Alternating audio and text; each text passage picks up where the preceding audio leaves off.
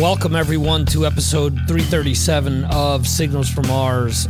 I'm your host, Victor, and we are back with another quality music discussion, an hour one episode where my patrons join me to talk about all things hard rock and metal. We get down to the nitty-gritty of some of those same topics that you guys love talking about, love thinking about. Well, we'll give you our opinion next. I'm ready. Let's do it!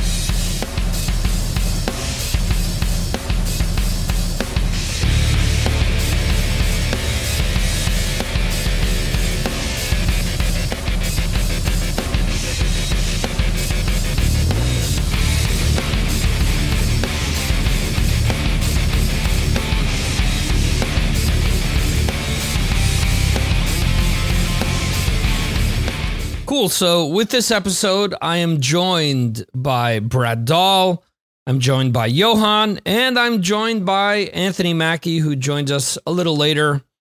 And we discuss a few different topics, including there are rumors that Oasis is getting back together again. I don't know if at this point, as I'm recording this, whether there's any validity to that or not, or whether there's been another blow up within the Gallagher camp. But yeah, so the idea is, what bands would we like to see get back together again? We talk about what we feel makes a great hard rock or metal radio show. Concept albums. Do we love them? Do we hate them? Now, where do we stand on that? And we discuss new singles from Wolfgang Van Halen's Mammoth WVH, and from LA Guns.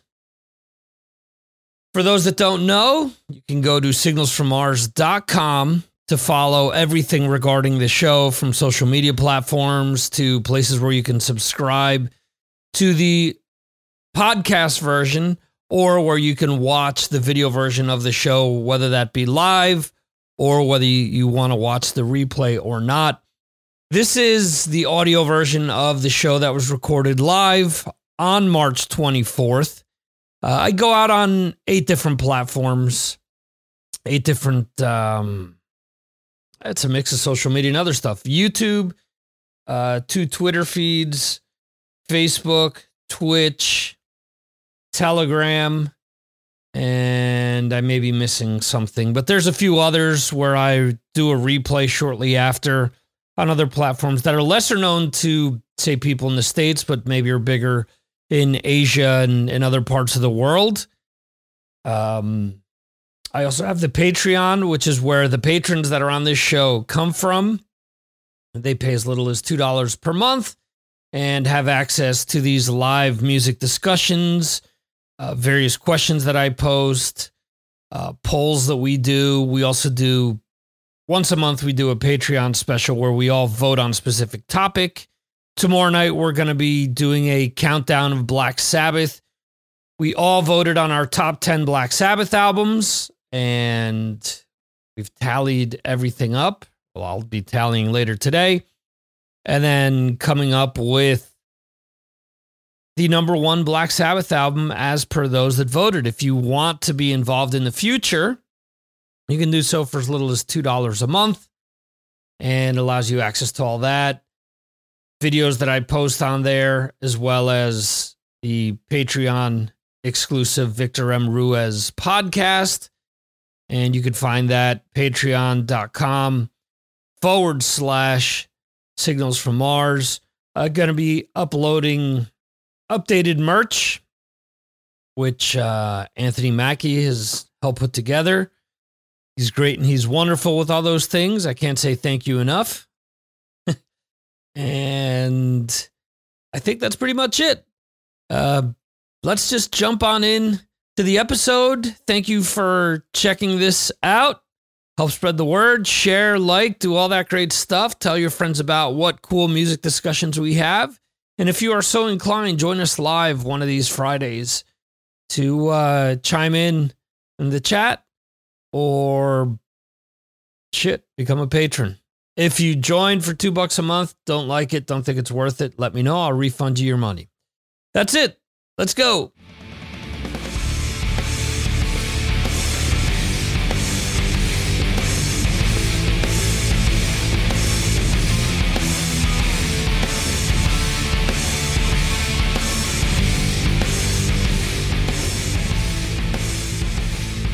Welcome, one and all, to the March 24th edition of Signals from Mars. I'm your host, Victor, and above me we have Mr. Brad Dahl out in Utah, and we have Johan in Sweden. How is everyone tonight? Brilliant. Let's see, that Johan. I say like Brad, brilliant. Excellent. We have Jose in the chat. Hope everything is well on the East Coast. Hey, Jose. And Jeremy was going to be joining us, but a last-minute emergency happened, so he will not be able to join us. Interesting that, Brad, you weren't going to be joining us, but a last-minute change changed that. So, yeah, it's been a weird day. I was supposed to be not quite halfway to Vegas at this point in time, but things didn't work out for that. You going for a show or something? Yeah. I was going to go see Roxanne, the band Roxanne. Oh, wow. Said Metal Dan turned me on to them. And I really like their stuff. I love their new album. And I really wanted to see them, but Vegas kind of worked against me on this one. You're ready to jump on the private jet and everything, but... Yeah. But there's something about the landing. I don't know. Yeah, you couldn't stick the landing. Okay, we also have Tony in the chat as well. Hey, Tony. And, wow. Enjoy your walk, sir. Nice. We have a few questions that between Jeremy and myself, we actually came up with. Mostly Jeremy. But, so... he mentioned that there's speculation that Oasis may be reforming. So he was keen about me bringing this up, especially he was interested to see what Johan's answer would be. And good. The question is, what hard rock and metal band would we like to see reform? Oh, wow. Johan, is there any hard rock and metal band that you'd like to see reform? First of all, I would like to see, it's not perhaps politically correct in my world to say it, but I would like to see Rush with a new drummer. Not in that it wasn't any wrong with Neil Peart, but I would like to see them again. I have thought about it, and it's hard to come up with an answer, but I would like to see In Flames reunited again as the original band and write music together again. So for now, that's all I could think of, but Rush would be amazing. I mean, Geddy and Alex are still playing music, and so I mean, to see them again, that would be absolutely fantastic. Okay, so two-part question. One, who would be the drummer? And B, would it be fine if they did it under a different name? The name, I mean, sure. Why? It doesn't matter that much. I would like to hear their songs again, but drummer. I have. Help me out. The Dream Theater drummer, Mike Portnoy. Of course, Mike Portnoy. Not the current one. Mike Mangini. Mike Mangini's the current one. But Mike Portnoy. But Mike Portnoy. It's his DNA. I think he would lose his mind if he got to play with Eddie and Alex. I mean, he would just be like, "You don't even have to pay me." Right. Or different drummers. Do a thing of it. Go around the world with 5 drummers. to do it. Then they'd all be fighting over who's going to get to play what. Yeah, that's an interesting idea, Johan. I would love to see something like that, but I don't see that happening. Everybody wants Alex and Geddy to get out there and play, and they have played. What was that thing that they did? South Park thing, wasn't it? Yeah. Who played drums on that? Was that the Primus guy? I don't remember. Let's see. Stuart Copeland. That's an interesting choice. I don't. Stuart Copeland playing Rush. He'd need more toms. Yeah. Yeah, you got to have the big ass kit, man. You got to have that 6, 8, 10 tom in there to. Yeah. Oh.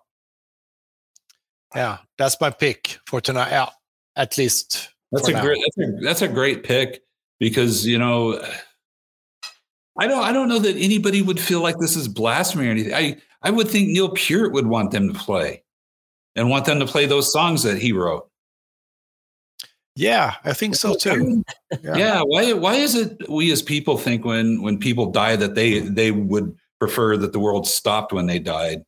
I mean, I don't want the world to stop when I die. I mean, yeah, that's it. No more doing this show, Victor, when I'm dead. All right. Oh, hell no. Hell no, man. People, I mean, God, you want your music to live on, and it'll live on forever in the recorded version. And forever. You'll probably be hearing Rush 200 years from now. Probably in the year 2112, you're going to hear Rush. Probably. Yeah. So the drummer was Matt Stone, one of the co-creators of South Park. Really? Yeah. Wow. Okay, I'm blown away that dude's that good of a drummer. Of course, I don't know. They only played Closer to the Heart. So. Oh, they took it easy on him. But still, there's not one Rush song that's like, oh yeah, anybody can play that and play it well. I mean, everything Neil did was, I mean, there's a lot of intricate, it's very intricate. Yes. And not just, I mean, yeah. To play it and make it sound right, but people would go nuts if Alex and Geddy did something, and it would fill arenas here, and I'm sure it would, over there. I know Johan over there. Yeah. So, just to play on Johan's idea of them going out with several different drummers, 5 drummers. Yeah. Imagine them as the grand finale would be them playing YYZ with all 5 drummers. Yeah. Oh, it'd be awesome. It would be, it'd be unbelievable. It'd be kind of cool having 5 drum kits in the back, or to have them on platforms that moved around. You could like get the one come up and be in the middle, and then it goes, ooh. What are you going to say next, Brad? Hologram? No, I'm not in on this hologram thing. I've never seen it, so I can't say no for sure. I'd have to see it, but it just seems like, why am I watching? I mean, just show footage of the person in their prime, doing stuff. I think that was kind of your idea, is to have the band come out and show footage of stuff, and then have the band talk, kind of in between storyteller kind of thing. Yeah. I think that would be really cool. I think people would go apeshit over that, especially if you have like a big giant like IMAX type screen where you're going to be seeing the band play. It's going to be the best version of any bootleg you've ever seen. Yeah, it's going to sound better than anything else you've seen. It's going to look larger than life, and plus, have band members come out and say, hey, this was on this tour and this happened and that happened. This is how we came up with this song and blah, blah, blah. It'd sell out everywhere they'd go. It wouldn't have to be 200 dates, but you do 20 to 50 dates and all of them are selling out. Yeah. I mean, look at what Carl Palmer did. Right. I mean, he might still be doing, where he would show, footage of the band and he would play with them. Right. He'd play with the footage, which was interesting. But then he also had a band and they would play as well. And I don't know. I thought that was pretty cool. Yeah. a lot of respect to the original guys, and it all depends on what Geddy and Alex would want to do. Right. I mean, if they're like, yeah, we're kind of done playing live, which I just can't believe that. No. Yeah, some people, I guess, get to that point. I haven't gotten to that point, and I just can't, I don't see that in them. I don't see like Geddy going, yeah, I don't care if I ever play bass again. Like, he's not going to be Mick Brown and sell all his stuff. And well, no, Geddy is too playful. He wants to play still. I mean, he's too. He's like 25 still in many ways. He wants to. Yes. Yeah, he still wants to evolve. No, Rush, please do it. Okay. In the chat, Brad already mentioned, Jose said Stuart Copeland, Chris Sinzak, who just came off of another Rockin' Pod Expo last week, which seems to have gone off pretty well from everything that I've heard. He's saying Peter Criss should play in Rush. Just kidding. So that's funny. And Tony is saying that Lars said he doesn't have the ability if asked. So I think that shows a lot of respect, because I mean, you either got to be really good or really stupid to say, yeah, I can play that. Brad, how about you? What band would you like to put back together again? That's really tough. I'm kind of glancing down what I'm playing on Yard right now. And yeah, you're missing people. I have to go with what we're going to talk about next week, Black Sabbath. But now we're missing, let's see, Ozzy's. Yeah. Yeah, I'd like to see Tony Iommi out there playing. He's supposedly, still up for it. But, I think the ball's in his court. The only way it would put butts in the seats is if he marketed it as Black Sabbath, because we all know how he did without Ozzy. Well, here's my suggestion to that. I think he should play his solo album in entirety. Ooh. With all the guest singers and players on that. Everyone except for Peter Steele, everyone's still alive. Find someone to fill in the Peter Steele parts, and I could do that. That would be really cool. It's stuff like that would be really cool. And here's the problem, though. Let's face it. There's only a handful of us who would put up the money to see that. Yeah. The average person isn't going to be, they would walk in, they'd never heard those songs before. Right. Yeah. Raise your hand if you own the album. Okay. Yeah. Yeah, I've got it. Unfortunately, they'd have to close the show with Paranoid and Iron Man and yeah. Stuff like that. But yeah, I can. Yeah, sure. Go ahead, Johan. For example, if let's say Tony Iommi would put the Black Sabbath band together with the Tony Martin era and did a European festival tour, the stages would be packed. Yeah. Yeah, that's a really good idea, especially if they ever get that box set out. Yeah. If they could put out that box set, in June and then do the European festival thing. Yeah, you're right. Okay, Johan, you should be marketing this. Okay, but then who would be the drummer, because Cozy Powell's dead? Bobby Rondinelli. Who only played on one of those albums. He only looks dead. Eric Singer played on the Eternal Idol. Yeah. There you go. Eric Singer after Kiss. Eternal, yeah. But then again, the band would have to go out under the name Headless Cross or Eternal Idol or something like that, because they couldn't go Sabbath name. But that's fine. I'd pay to see that. Oh, absolutely. And the nice thing is with Tony Martin, if they wanted to pull out any old Sabbath song, he'd sing it. Yeah. I don't know how his voice is live anymore, but obviously in the studio he can certainly get the job done. He sounds great. All right. So Okay. here's my pick. Yeah. I was scrolling through bands that I have in band playlist that I have in Apple Music. You're going to say Foreigner, aren't you? Oh, fuck no. There's no way in hell. I think if I got paid to see that, I'd turn it down. I like Foreigner. Yeah, I like Foreigner listen, too. But I like 70s Foreigner. the joke is that they don't really have any original members other than Mick, who walks out there once in a while for. Yeah, I know. Yeah. But outside of that, I think Double Vision is a brilliant album.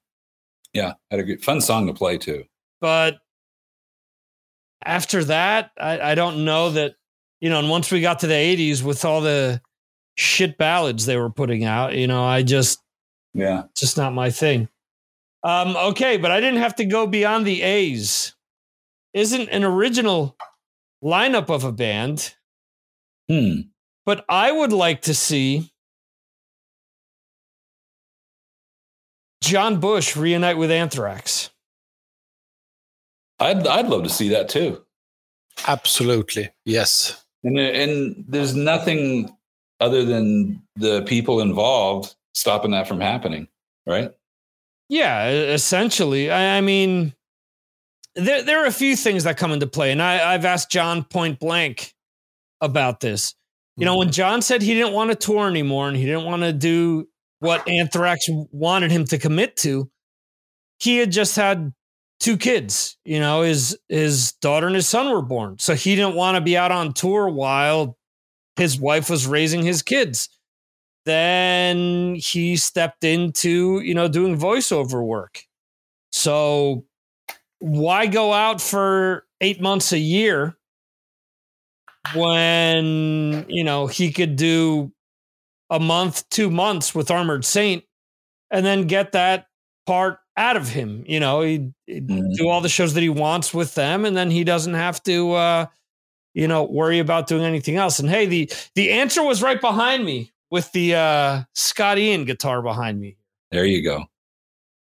That's a Scott Ian guitar, huh? Scott Ian, that's a JJ4. That's from 97, if I'm not mistaken. Cool. So, I totally agree with you, Victor. I would like to see, Anthrax. No one is getting any younger, so right. See them go out with Neil Turbine, Joey Belladonna, John Bush. I would love to see that show. You want to do like Halloween, where we bring back everybody and we have 3 singers? Yeah, who cares? Who cares? It's good. It's good music. Have fun. Yeah. Yeah. I actually like Johan's idea too. Do it like Michael Schenker Fest, where when he had the 4 singers each sing their songs, and it was great. And I think those singers, let's face it, as they're getting older, they're probably like, yeah, I'm cool with only singing 5 songs. Or 6 songs or whatever. That's just great. Robin's the only one there that can really still do it. That's true. That is very true. All right, next question here. So The Darkness are the latest band to announce an anniversary album tour. 20th anniversary, yeah. 25th anniversary. I thought the first album came out in 2003. Well, was it 90s? Yeah, late 90s, I think. Oh, wow. Okay. Let's see.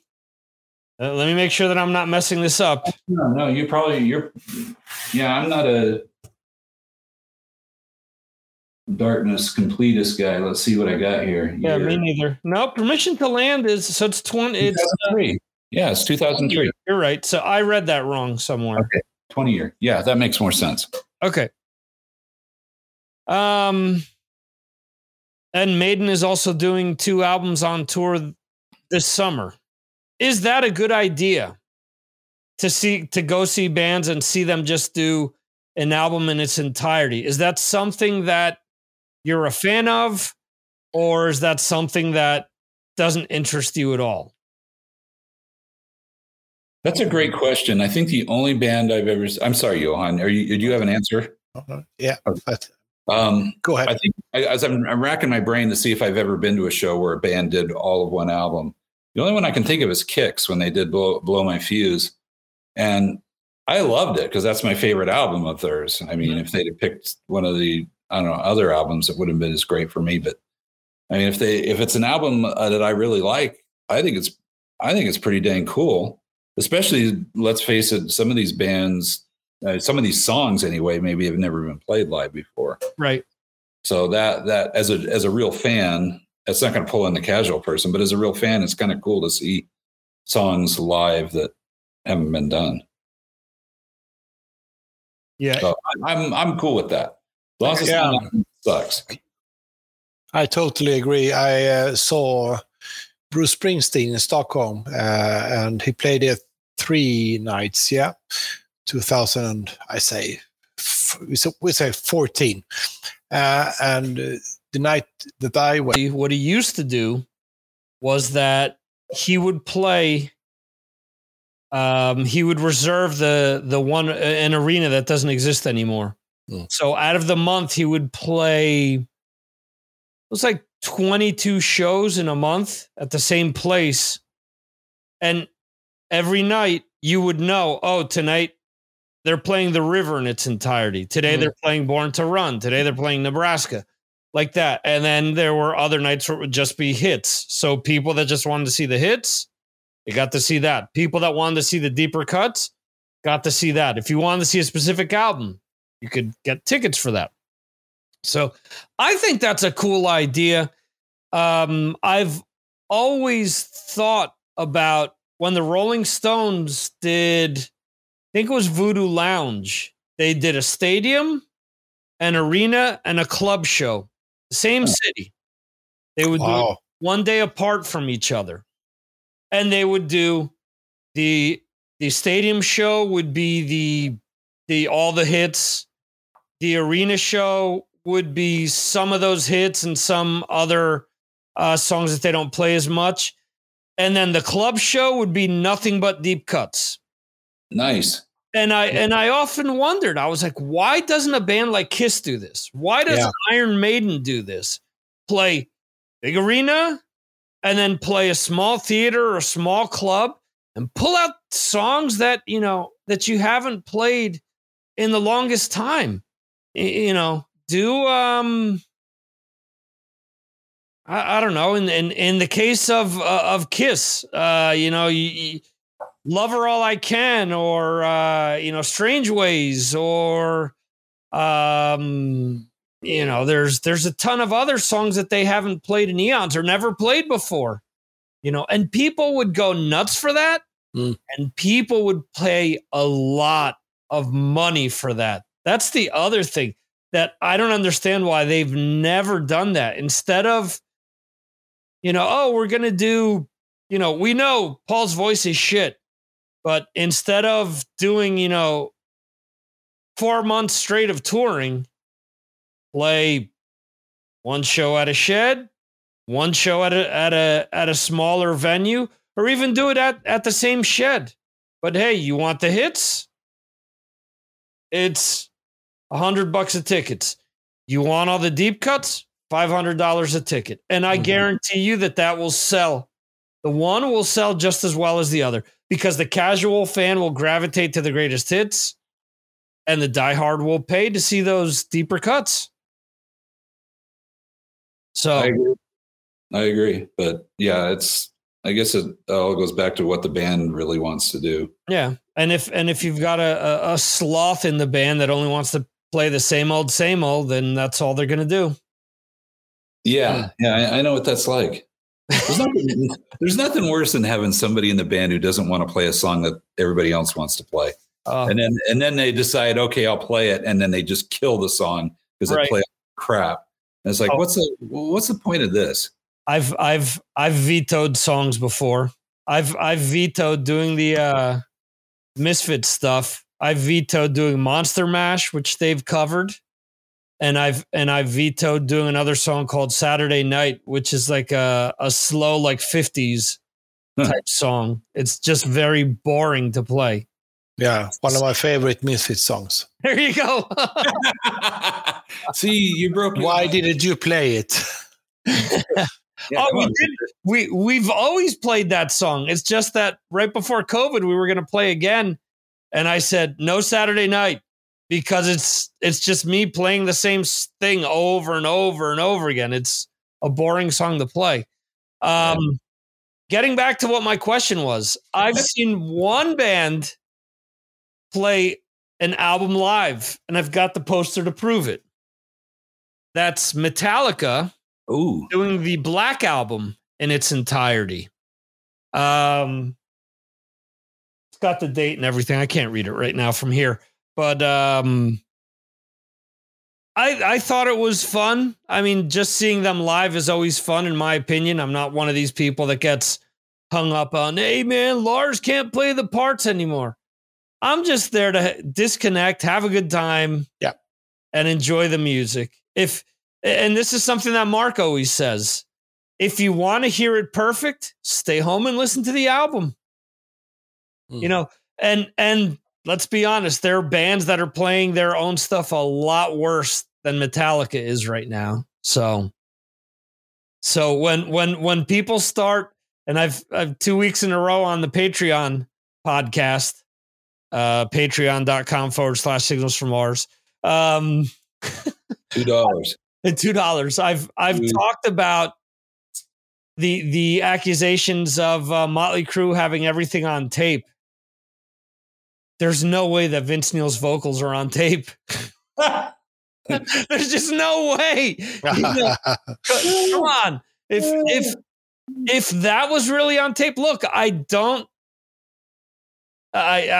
think that the backing vocals may not be on tape because they've been caught several times not being in front of mics and the backing vocals going on.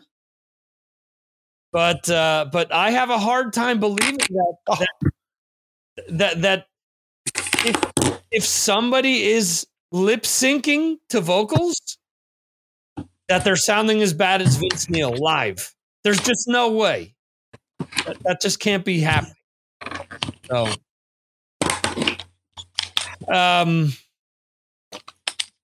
since let's see, let's get Anthony with the cans on. Yeah. Welcome, Mr. Mackey. Yeah. Anthony, so what is your opinion on bands playing albums in their entirety live? Yeah, I'm into it. You're into it? Okay. Yeah, it's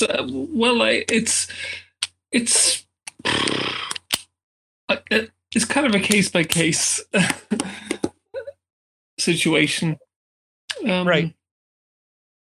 Well, like I'm a big Marillion fan. They do it quite a lot. Mm-hmm. Well, generally they'll come out and play their new album from start to finish, but for certain albums I would be into it. Yeah. Okay.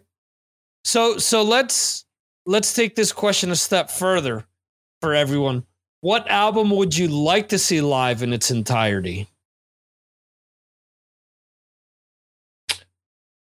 This is actually a conversation a friend of mine and myself have had. We're both big King's X fans, and okay, we would love if they were to come out and do Gretchen Goes to Nebraska. Okay. No, it's never going to happen because Doug has said himself that he can't sing a lot of that stuff anymore. But really? that would be amazing. Okay. Johan, how about for you? Oh, I hope that you ask Brad first. I know. I'm racking my brain trying to think of what album that the band still exists or I mean, I was going to say something by Judas Priest, and I'm like, you know what? Yeah, I mean, my favorite Judas Priest album is Stained Class, and I'd love to see that, but I just don't know that it'd be as good. You know? Yeah, that's the other dilemma. Band. Yeah. Because the songs I've heard them do recently is the last 10 years off of that album haven't been that great. Mm-hmm. Not great renditions. So, but if in a fantasy world, that's one album I'd love to hear played live, front to back. Stained Class, Judas Priest. All right. Yeah. From the top of my head, I would like to see Maiden do Somewhere in Time from start to finish, with perhaps the whole stage setup, and Somewhere in Time.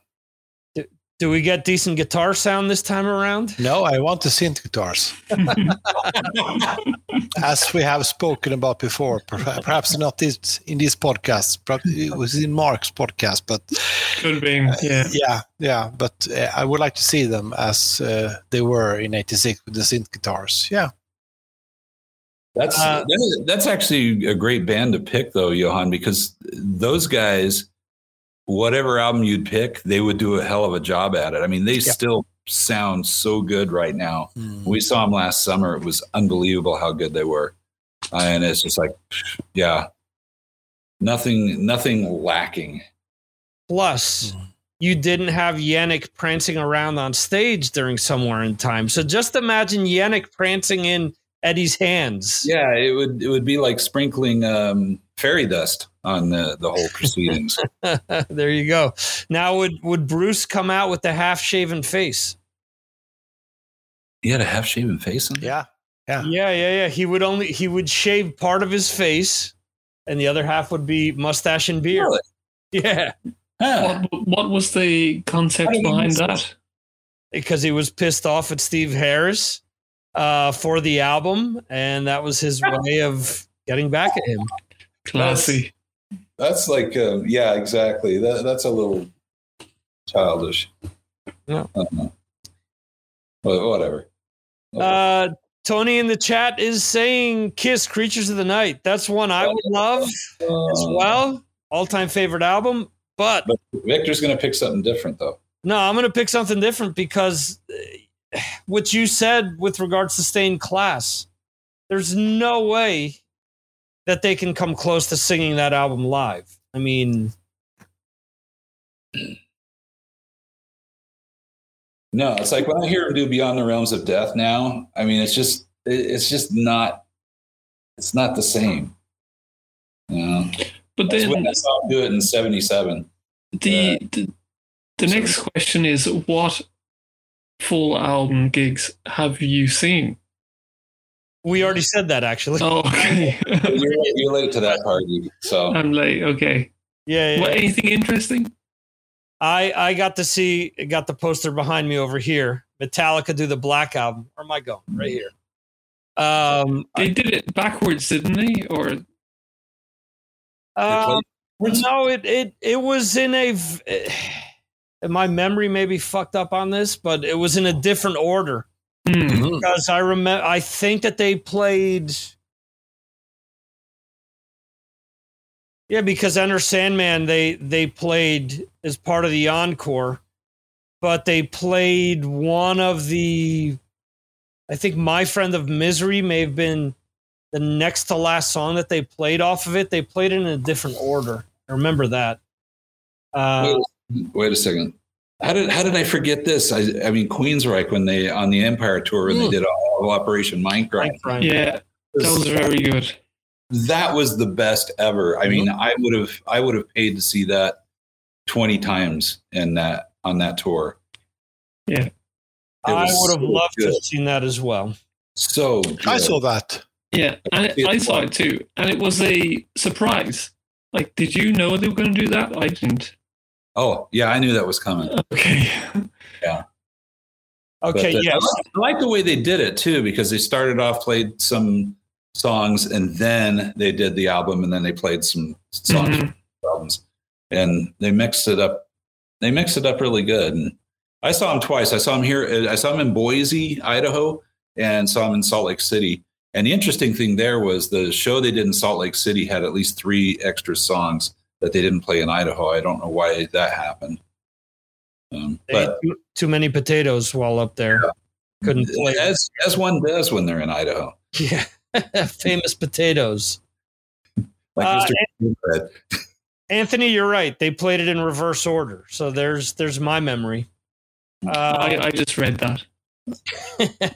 So they did Hit the Lights, Master of Puppets, Shortest Straw, For Whom the Bell Tolls, Hell and Back, which is off of the EP that they put out, Beyond Magnetic. Yeah. What that was called. And then they did Black Album Backwards. And then the encore was Battery, One, and Seek and Destroy. Mm-hmm. So, like I said, I was happy. Trying to think. No, I haven't seen anyone else. I have seen, as you said, I have seen Queenstrike. I forgot to say, and I saw Fish doing A Misplaced Childhood from beginning to end. I wasn't in the age to see when it really happened, but I saw him at Sweden Rock, and when they did it, and that was absolutely fantastic because it was at the third biggest stage at Sweden Rock, perhaps an audience of 15,000 people, I guess, and you know, when he started to playing, he started with two, I think from Fugazi.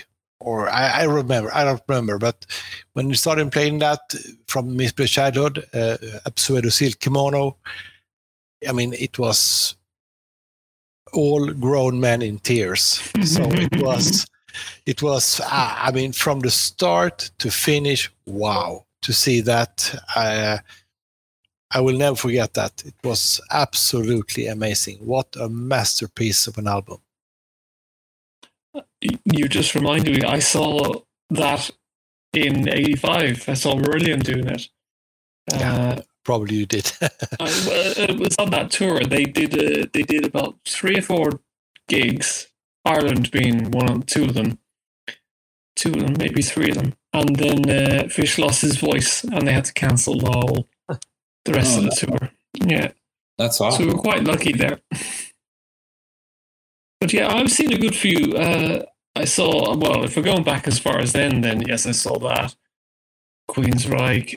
And then I've seen a few others that wouldn't be considered metal. I think I saw Wild Hearts play, and they were doing the whole of one of their big albums, like Wild Hearts, fucking Wild Hearts, or something like that. I don't know. Right. And, but I wasn't familiar with the album, so I didn't really appreciate it. Yeah. I've seen The Wedding Present do it. I've seen a couple of the bands do it. It's a weird experience because you know what's coming. And, right. And generally they'll play a song or two, or maybe a good few, that they've just had to relearn. Mm-hmm. So, you're not going to get the greatest renditions. Mm-hmm. I saw Jeff Tate doing Operation Mindcrime as well. Yeah. It wasn't as good, was it? No, it wasn't. Of course not. I've seen him do Operation Mindcrime front to back. I don't know how many times, but it wasn't even not even 50% as good as the original band doing it. No, of course not. But it was a good night out. He's coming back to Dublin in October to do it again. So he loves Ireland. Yeah.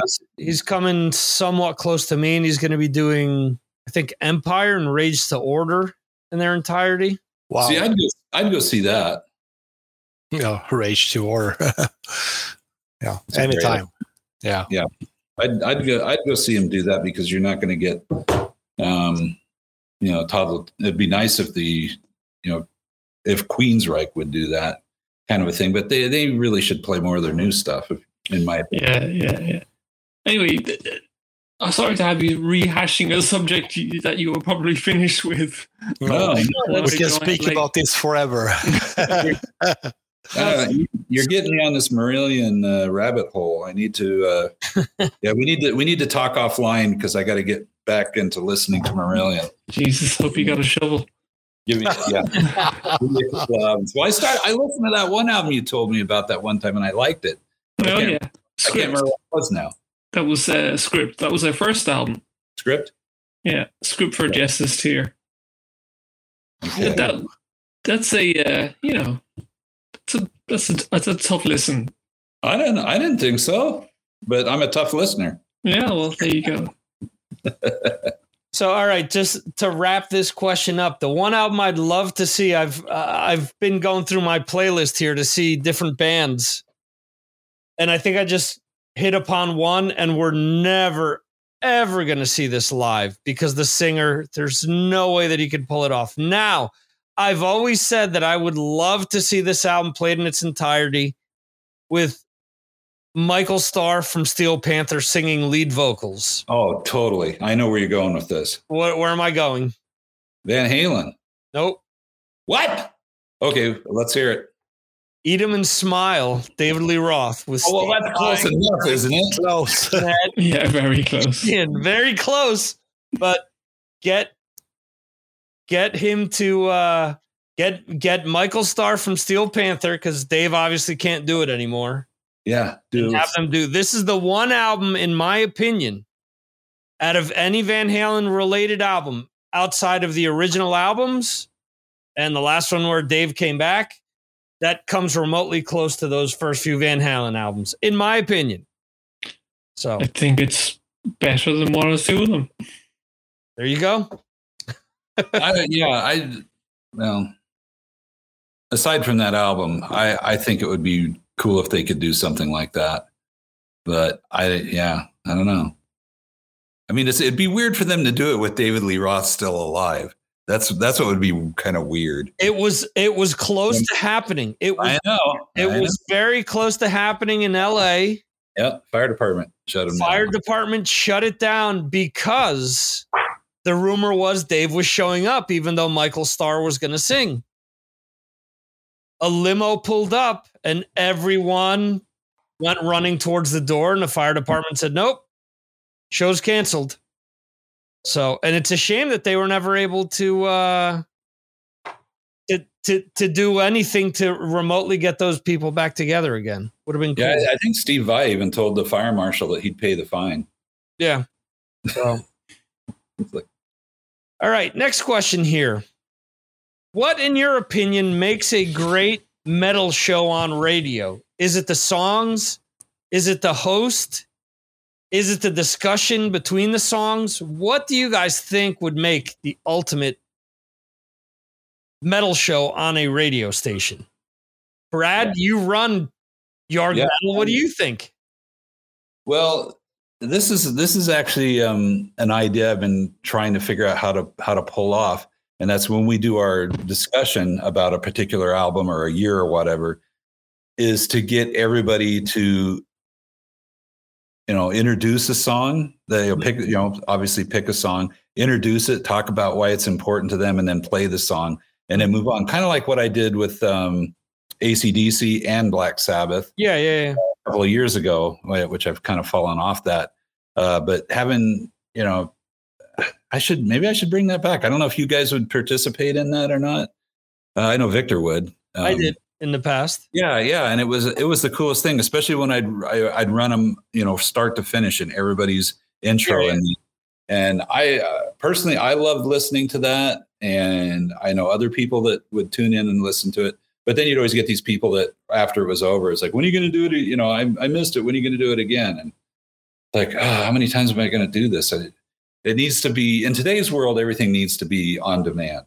Right. Unfortunately. And you can't do it with the music. Yeah, I can though. But, because we're paying. We're paying all the fees to use the music. So that's why I'm saying we could do this. So we can talk about this off the air about how we could possibly do this and what we'd want to do. But I think it would be a blast. So there you go. Okay. But I think having, it's like when you talked about your favorite AC/DC song, it got me into it. I'm like, I want to hear this song now. Say Jeremy, I mean, let's face it, Jeremy he needs to be doing this as a living. He is so good. He is so good talking about the song before playing it, and his insight and he's just wonderful. He's got that great accent too. I bet Johan, of course, would be brilliant. Anthony would be great. All you guys would be great. And Johan says no, but Johan just has the fear of having to do it live. If Johan was able to prepare. Yeah, no, you could record it. I'd let you record it first, Johan, and then we'll put it in. You could even do it in Swedish. Yeah. Because we have a lot of listeners in Sweden. Actually, I'm a good talker, but the language barrier is a thing for me here at this show. I think in English when we speak, but I can't get it, I'm good at English, but it's hard. But at the question, nowadays, I really like this kind of shows. That's what I listen to when speaking about rock shows. When we, talk a lot about a song, a band, or a drum sound, or whatever. Mm-hmm. I'm gotten to this point that I like those kind of discussions. So that's why I'm here, and that's why I listen to with Martin Popoff and his shows. I don't agree with him. Probably that's amazing how journalists can get so popular and have wrong opinions about everything. You can say that about almost everybody that's popular. But Martin Popoff. I mean, he's respected, but he's wrong in every. If he has a top 10 list, he's wrong. He's wrong. Yeah, let's bring Martin on here with Johan and let's stir it up. That would be great. He's such a snob. I've interviewed Martin before. I've had him on a long, long time ago, and it was funny because he did something. Didn't even get to a book. He did a PDF that I purchased on Fastaway, and I wrote him and I said, "Hey, you realize that you're missing all of this stuff from this era, and that there's stuff here that you've left out, and blah blah blah." He didn't even bother responding, but. It was interesting how I approached him, and the same day he goes, "Well, let's just do the interview today and get it over with." Okay. Yeah, let's knock it out. Hey, and I don't know, if somebody wrote me something, they didn't like something I played or whatever, I would respond to him, and I would like to think I wouldn't be a dick about it, but I think it's being more of a dick not to respond to somebody. Wow. Especially in your case, you're not trying to be an a-hole. You're just trying to be like, hey, you need to address this stuff. Yeah. Well, that's my inner music nerd saying, hey, did you realize this or did you realize that? So there's often there's an old magazine where Eddie Clark was interviewed about various things, and he talks about the fact that he would go to the grave owing Sony Records $300,000 because Dave King wanted to incorporate the London Philharmonic and an entire boys choir in the album Waiting for the Roar. And they also had to record it at Abbey Road Studios. Wow. So none of that is ever discussed. And I think that that's a pertinent thing to talk about why that band kind of fragmented. And he, Dave King doesn't want to talk about the band anymore because of, him being in Flogging Molly and all that. But the truth of the matter is that he kind of blackmailed Eddie Clark. Eddie Clark wanted him to return, and he said, okay, you need to fire the rest of the band and bring my mates from Ireland down to form the rest of Fastaway. And that's what he did. And they bailed after 2 albums. So, anyway, off topic. Johan, go ahead. Yeah. For the record, I like to say that Martin Popoff's books are really good. Well, it's spoken like a true Swede. You had to throw the nice stuff in there. So, Johan, you come from the land of hard rock and metal where it's all over the radio. Well, you just said you need discussion over music. All right. Mm-hmm. So, Anthony, for you, if there's a metal show on the radio, what do you need to have happen? Well, there used to be a metal show on the national radio station, and there is metal shows on pirate stations at the moment. I don't know. I think a good mix between old and new and factual information, gig news, interviews, and no bullshit. That's kind of what, like, just a kind of, that's my preference is just for a kind of a flat information. I don't want somebody spouting their opinions. I don't know. I'm not sure I would even listen anyway, so it's hard for me to say. No, that's fine. I think, but podcasts are the new radio, I guess. Yeah. And that interview, you sent me the interview with Doug Pinnick. I know I was talking about King's X, but you sent me that interview, and that was really well put together. Yeah. Wow. You had bits of music floating in and out. You had, when they talked about something, you heard a bit of the thing. Just a well constructed show. Yeah. Ron is a pro, again, someone that I've had on here, but Ron has also produced morning radio across the US for years. He's now on National Public Radio in the US. He's on NPR. So he knows his shit. And I would expect nothing less. I was listening to that, and all I kept thinking about was, man, Anthony's going to love this. and it's weird because the interview was great. That interview was so many emotions for me. It was great. It was depressing. It was happy. It was so many things because Doug Pinnick is talking about different parts of his life. I've got goosebumps talking about this now. And it's weird because I think we all go through a lot of the same emotions that he was talking about.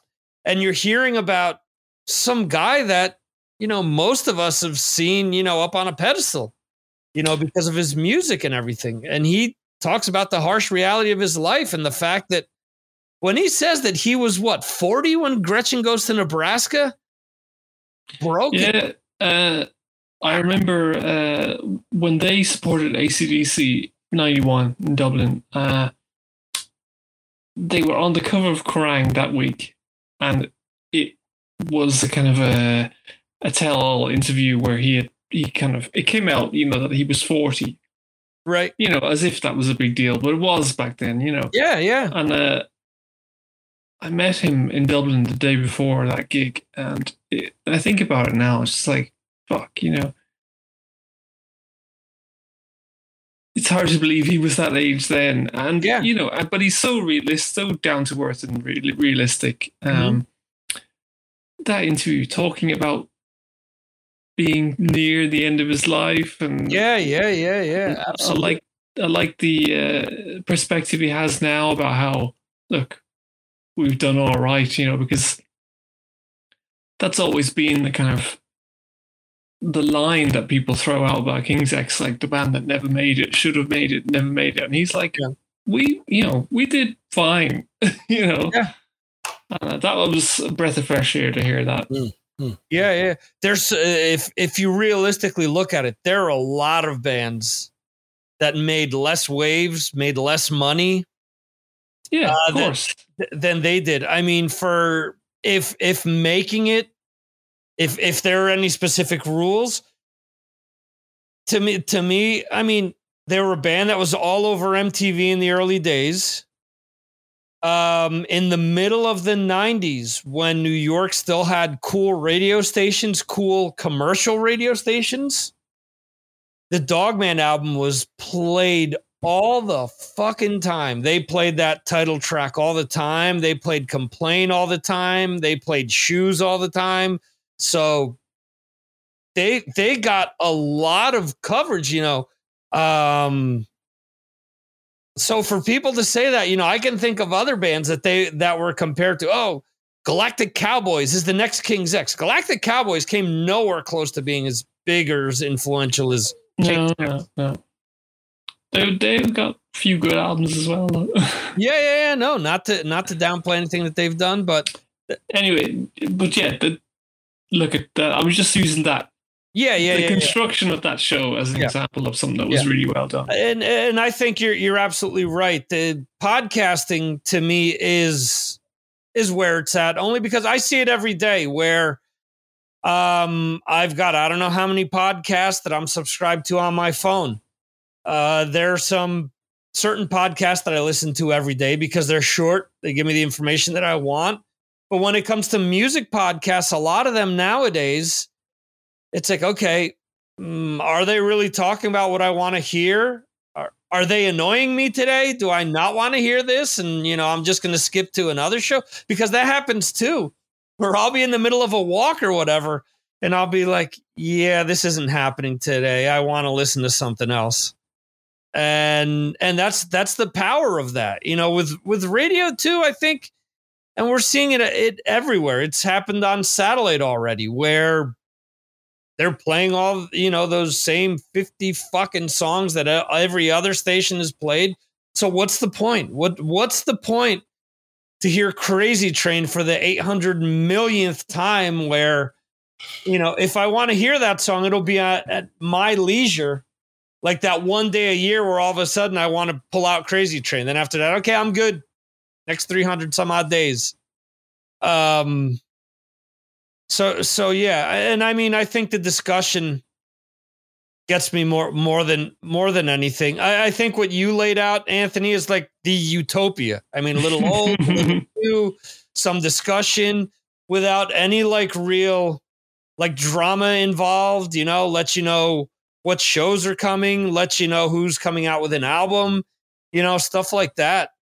It's unfortunate that we've lost that. You know, there was great stuff like that before, and it's now all, you know, evolved into, oh, well, you know, what salacious stuff is this person saying, or what's, you know, and it's kind of like, man, I just want to hear the music. I just want to hear this stuff.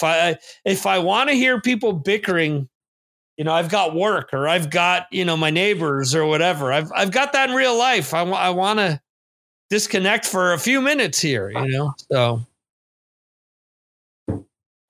anyway, next topic here. We brought up Operation Mindcrime before. Concept albums. Do you guys love them? Do you guys loathe them? Some work, some don't work. To me, I mean, Mindcrime to me is brilliant. The original Mindcrime is brilliant. I don't know. I always have a soft spot for Iron Maiden, Seventh Son of a Seventh Son as well. I know that some people want to compare it to other stuff, but for that point in time and those songs, that album has a lot of good music on it, in my opinion. A lot of the quote unquote unknown tracks off of that are so good. The title track off of that is so good. Infinite Dreams, which is like a smaller single off of that, that's such a good song. And I mean, if you're of our age and you had access to MTV back then, I mean, yes, Can I Play With Madness is probably the most known song off of that, but The Clairvoyant and The Evil That Men Do were on MTV all the damn time. Those songs to me are just so great. I love those songs. And I mean, as a kid, even before this, my brother had The Wall by Pink Floyd. I mean, it was just something that blew my mind as a kid. You mean all these songs together tell a story? Wow, you know, this is like, again, this is what got me into music. You mean it's storytelling plus music? This exists? This is amazing. Brian Brad, for you, concept albums, do they work? Do they not work? What are some of your favorites? Or some you don't like? Yeah, I'm going to go with your some are good and some are not good. I think the problem is that when people set out to do this, there's already a framework for it from stuff that's gone before. Right. And either they're going to copy that or they're going to try to, I don't know. It's gotta be good. And for me, Operation Mindcrime is the perfect album as far as a concept album, because there is a real story there. You can actually, the ones that, it's like, well, this is a concept album. I'm still like, what? I don't understand what the story is here. Right. It's like maybe the songs are all related in a way, but I mean, you talk about Seventh Son of a Seventh Son. Mm-hmm. Which is that song really almost 10 minutes long? I don't think so. Oh, yeah. It is. Wow. That and the song after it. Yeah, I'm looking at what I'm playing off of that album right now. I'm only playing Moonchild and Infinite Dreams. I could probably get a couple more off of there. But I don't really pick up a story in that album. I mean, I guess there is, but yeah, it's the birth and death of Seventh Son of a Seventh Son. Yeah. Okay. I mean, it could be worse. Could be Crimson Idol by Wasp. Somebody made me listen to that once, and I was just like, I don't know. Maybe it was the drums. Does Stet Howland play the drums on that? Frankie Benally plays on that. Really? Oh, then it's probably not that. It's not that album. It was another one that he did. That was Stet joined the band later on, and then there's stuff that because Blackie didn't want to pay Frankie. There's like dirty dealings with who played on what at some point. And there's one album where Blackie has credit for playing the drums and it's Frankie. So anyway, I don't want to go down that road, but if something's good, it's good. That's the way I look at it. It's I don't have if somebody says they're doing a concept album, I'll be like, okay, well, let's see if I like it. Yeah. And, Johan, for you? Yeah. Have you heard about 2112? Oh, there you go. Right in front of us. The album's not really concept album though. It's just the one song, which is the entire song takes up an entire album side. Yeah, I know, and that is a perfect. I could. That's good album. That. It kind of pisses me off when I only hear part of it. It's like I need to hear the whole thing. It's that good. Wow. So it's perfect example, Johan. That's American radio who chops that up throughout the day. That's a good album. I have another one that I really, really love. It's Porcupine Tree, The Incident. Probably you haven't heard it, but amazing album. Really one of the best albums that and concept album, I don't know, but A Misplaced Childhood by Marillion, it's wow. 10 out of 10. One of the best albums ever made. So I don't listen to bad albums, so I only take the good examples here. Okay. King Diamond, Them, also a good album. Abigail, King Diamond, also a good album. So there are some good concept albums there. So yeah. You'll have when I asked Charlie Benante about Abigail, he said, "Oh no, the album that I like is Don't Break the Oath." Or did I ask him about Abigail? No, I asked him about Melissa. Is the album that I asked him about. That's Merciful Fate, though. Yeah. All right, mixing those two up. Anthony, how about you? Well, Victor's already mentioned Misplaced Childhood, which is a concept album that you can kind of follow. Like, how many people have heard Operation Mindcrime? Like, can you tell me the story of Operation Mindcrime? Probably no. But I like concept albums where Good. there's kind of a loose theme. You know, I don't like this happened and then this happened and then this. You know, like some people would consider Clutching at Straws to be a concept album because it's all based around alcohol and self-destruction. And then you've got Brave, which is this is Merlin again. Yeah, no, I figured Brave, which is quite literal. That's almost like a story. You can follow that one. But even in the next album, Afraid of Sunlight, it could be considered a concept, but it's kind of loosely associated themes, you know. So does that make it a concept? I don't know. And I'm going to bore everyone here, but like last year, Weezer brought out 4 albums, right? Spring, summer, autumn, winter, and there is a loose concept running through them all, and it's not something you can actually listen to and point your finger at, but it's more of a feeling. It's like a tone that goes through almost every song. Not every song on it, but almost. Like there's 28 songs there. So there. I don't know what I'm actually saying. I'm just listing things, albums that I like. You know. No, that's cool. And even a friend of mine, Gary, brought out an album there last 2 weeks ago, and all the songs again have this theme, but it's not a concept album. You know. Right. So I like that. Okay.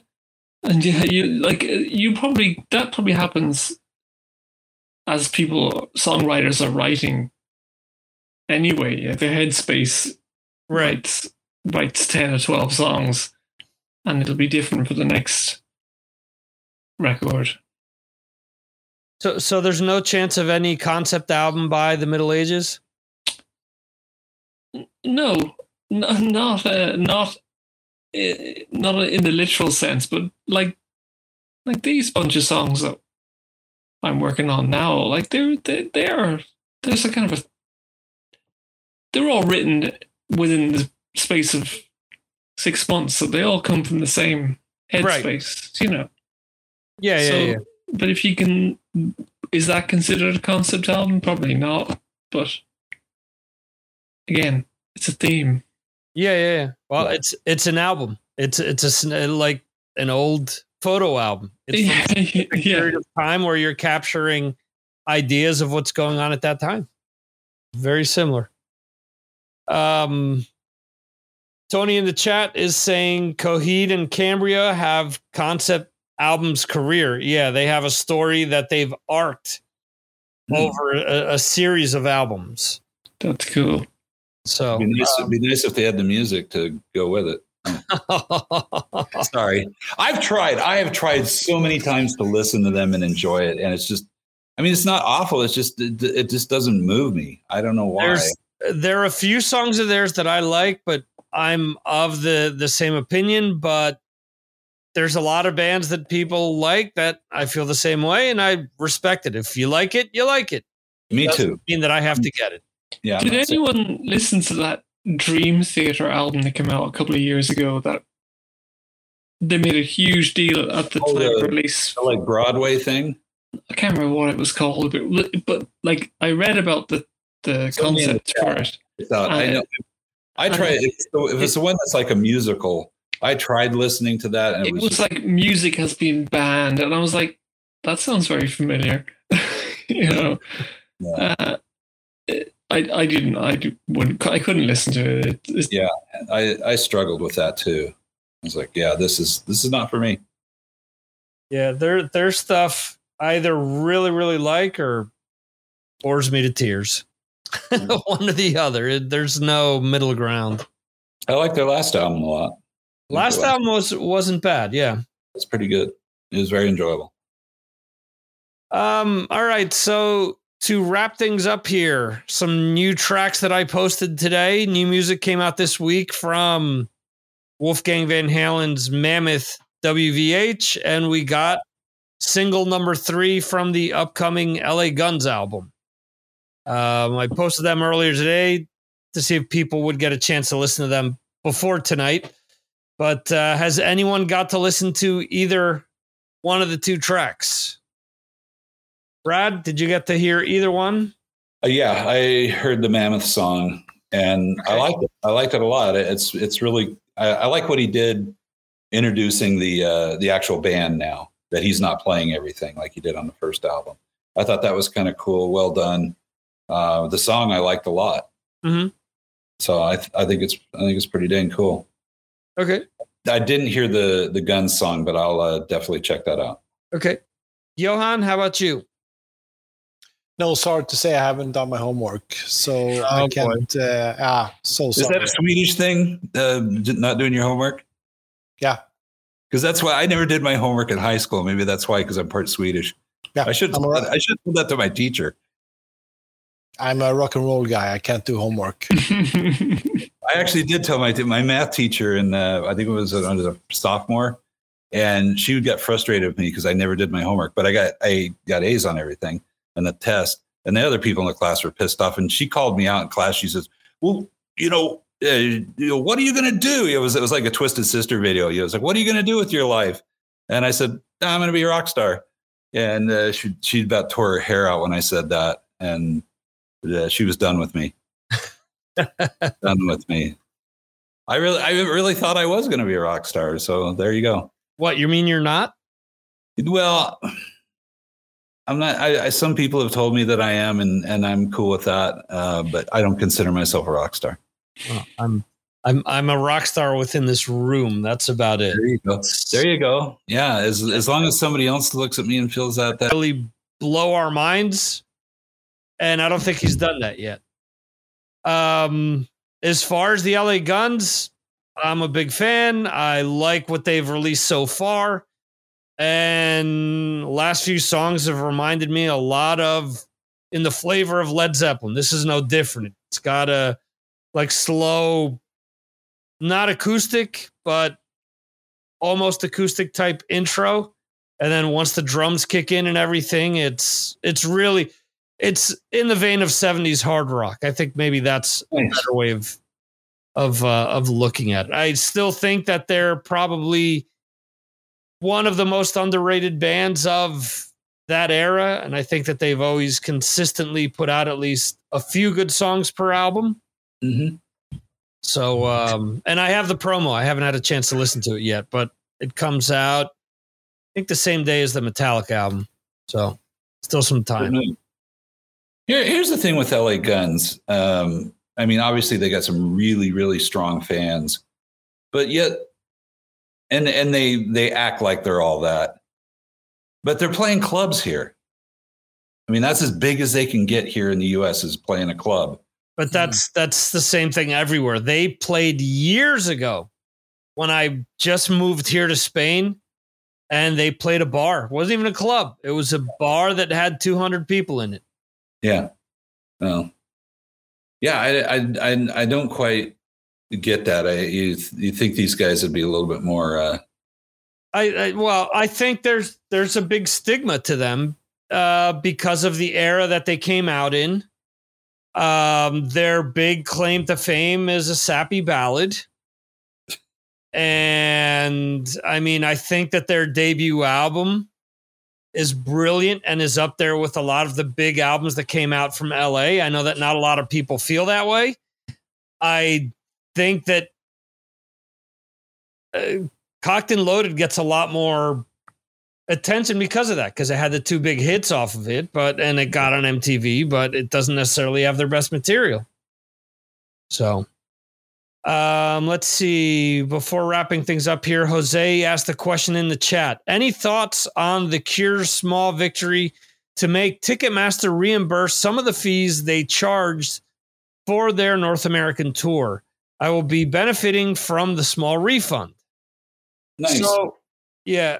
It's I'm not 100% up with the story. If I'm not mistaken, they had Ticketmaster refund a bunch of the fees that they charged fans for buying tickets, which is kind of ridiculous because they have handling fees when no one is handling anything. It's all digital nowadays, and you're using your own computer ink or printer ink, or you're flashing your ticket on your phone. So it's not as if, it's kind of the transition from CDs to MP3s. Bands should make more money for the sale of MP3s because there isn't any physical property or physical content that may actually be destroyed in transport or anything like that. There's no scratches to be found. If the file's corrupted, you re-download it. I think it's kind of the same nowadays. So I don't know that will ever change, but at least I'm glad that something like this did happen. Johan and Anthony, is Ticketmaster, have they gotten their grubby hands on the ticket scene in your respective countries? Hell yes. Yeah. Yeah, buying a ticket for a gig is probably, I don't know, it's up there with moving house as one of the most horrible things you have to do. Yeah. Like, when a band gets announced that I want to go see, if they're big, it's almost bad news. It's like, oh God, now I have to go through all this shit and deal with their app and deal with their charges, and like it's a misery. Yeah. I'm lucky that it doesn't happen too often, that the bands I want to go see it wouldn't be hugely popular, but yeah. And there are alternatives here now. It was like Eventbrite and Ticket Booth, and but sometimes just for your gig to sell, you have to have it on Ticketmaster because that's where most people wouldn't even know about the other avenues. So look, good on the Cure. Yeah. Johan, in Sweden, it's the same thing? Yeah, absolutely the same thing. Luckily, we have a couple of other smaller ticket sales office that, if you go to see Saxon at a rock club, you don't have to buy the tickets through Ticketmaster. You can buy it through other companies. So that's a good thing. But, of course, when Springsteen come here, Metallica and Maiden, etc., it's always Ticketmaster and all the problems that follow us that. So, probably absolutely the same thing here. Yeah. I've mentioned this before. We were looking at tickets to go see Muse and Royal Blood, who are going to be playing close to my house. And after the Ticketmaster fees, it's 300 euros to go. It's 300 something for four of us. And the tickets are 56 euros before fees. So, it's ridiculous. It's like 30 some odd euros per ticket in fees. So, sickening. Yeah. The thing that pisses me off about it is that just tell me how much this is going to cost me up front. Don't wait till I'm ready to pay and then all of a sudden, wait a second, what is all this? I just clicked on $56 and now it's $120. Right. What just happened here? Well, tell me up front. This cost you $120. And that's a good point, because here in Spain, for example, when you go food shopping, unless you go to certain stores, legally they have to include the price that you see underneath what you're buying needs to include all the fees and everything. Needs to include taxes, everything. So when you go up to the register, if it says 20 euros, you're paying 20 euros. There's no surprises when you get there. And that's what it should be. It should be like that with everything, so that when you go to pay, know what you're paying. There's no hidden fees. There's no additional tax. There's no nothing. So, unfortunately, with all the proceedings that they had with Ticketmaster in the U.S., with Ticketmaster and Live Nation saying, "Oh, what do you mean? There's more competition than ever." Says a company that owns or manages to sell 85% of all tickets worldwide. How the hell is there more competition if you're the company that's selling 85% of all the tickets worldwide? That's just nonsense. That's an obvious monopoly everywhere.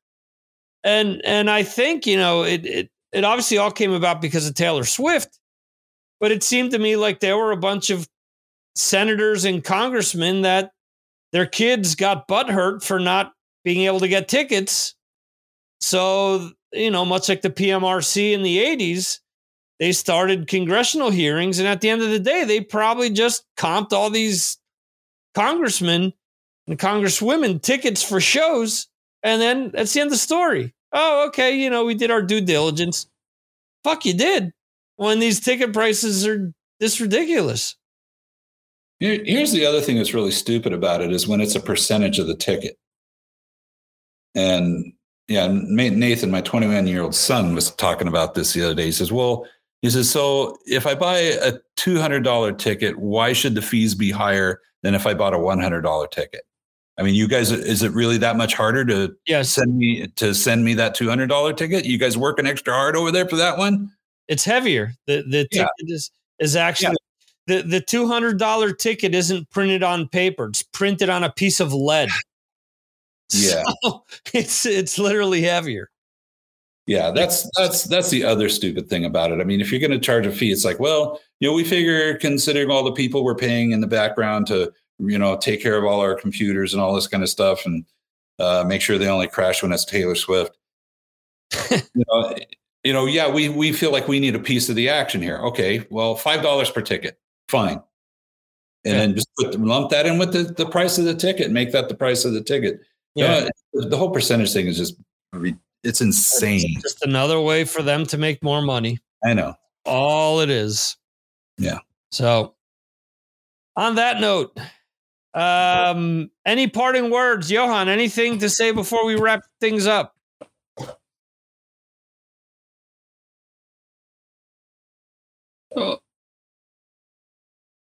Your mic's turned off. No, we lost him. Oh my God. No.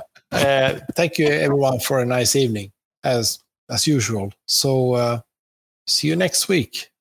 Awesome. We're doing a Black Sabbath special. Absolutely. I wasn't sure if I was going to get on here today, but I was out earlier on and I was listening to last week's show. Okay. The podcast version. Yeah. And me too. Victor. No, not Victor. Johan was the reason I wanted to come back tonight because he promoted the joy of the chats, very well, and he was having such a good time last week, and I thought that's great. I gotta get in. That's awesome. That's awesome to hear. I always say this, and I'm not bullshitting anyone. It's always fun to talk to all of you guys. The week can be a big shit sandwich, and Friday night rolls around. It's like, all right, I'm going to talk about some music. Things are all right now. So, yeah, be good to get some new faces. That'd be nice. Absolutely. I mean, I'm always trying. It's just people aren't. It's hard. It's hard. Definitely hard. Brad, anything you want to say before we wrap things up? Yeah, I feel like part of my Patreon fee should be going to Johan. No, because he's wonderful. And guy Anthony, thank you so much for jumping in with us, because it's always a treat to hear from you. No problem. And speaking of treat, one of these days, Johan, we got to talk about the band Treat. Not tonight, but one of these days. Okay. Yeah, I'm waiting for the Treat special. All right, not next week, but yeah. So Anthony, I have a question for Anthony. Are you going to join us for the Black Sabbath discussion? Yeah, fucking right.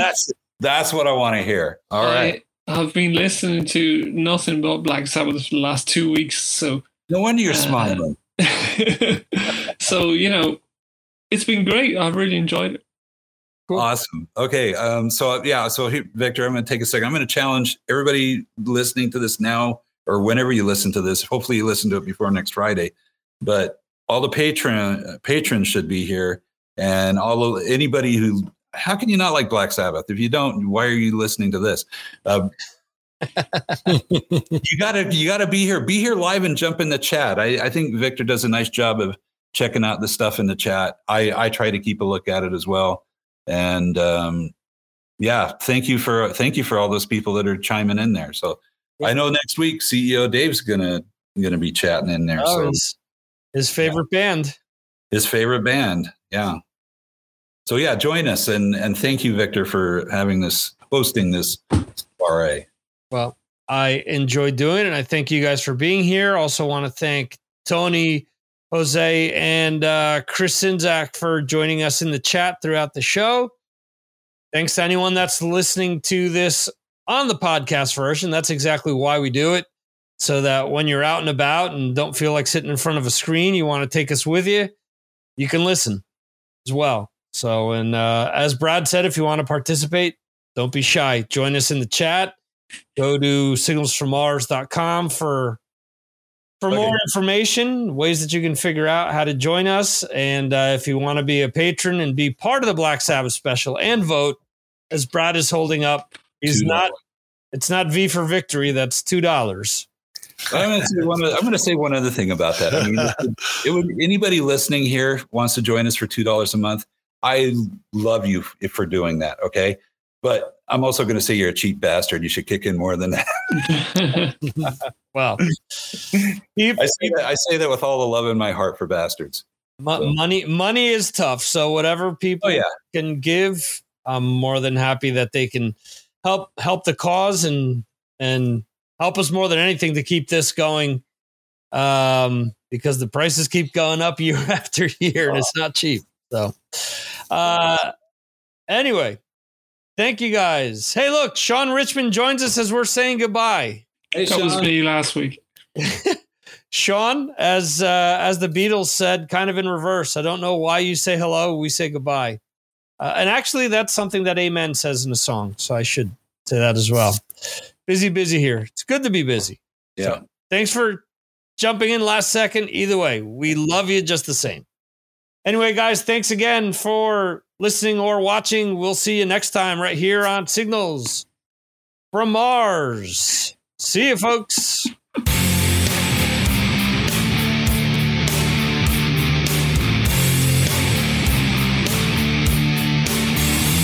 Thank you for listening to the Signals from Mars podcast. You can subscribe to the show on all your favorite podcasting platforms like Apple Podcasts, Spotify, Google Podcasts, Amazon, and more.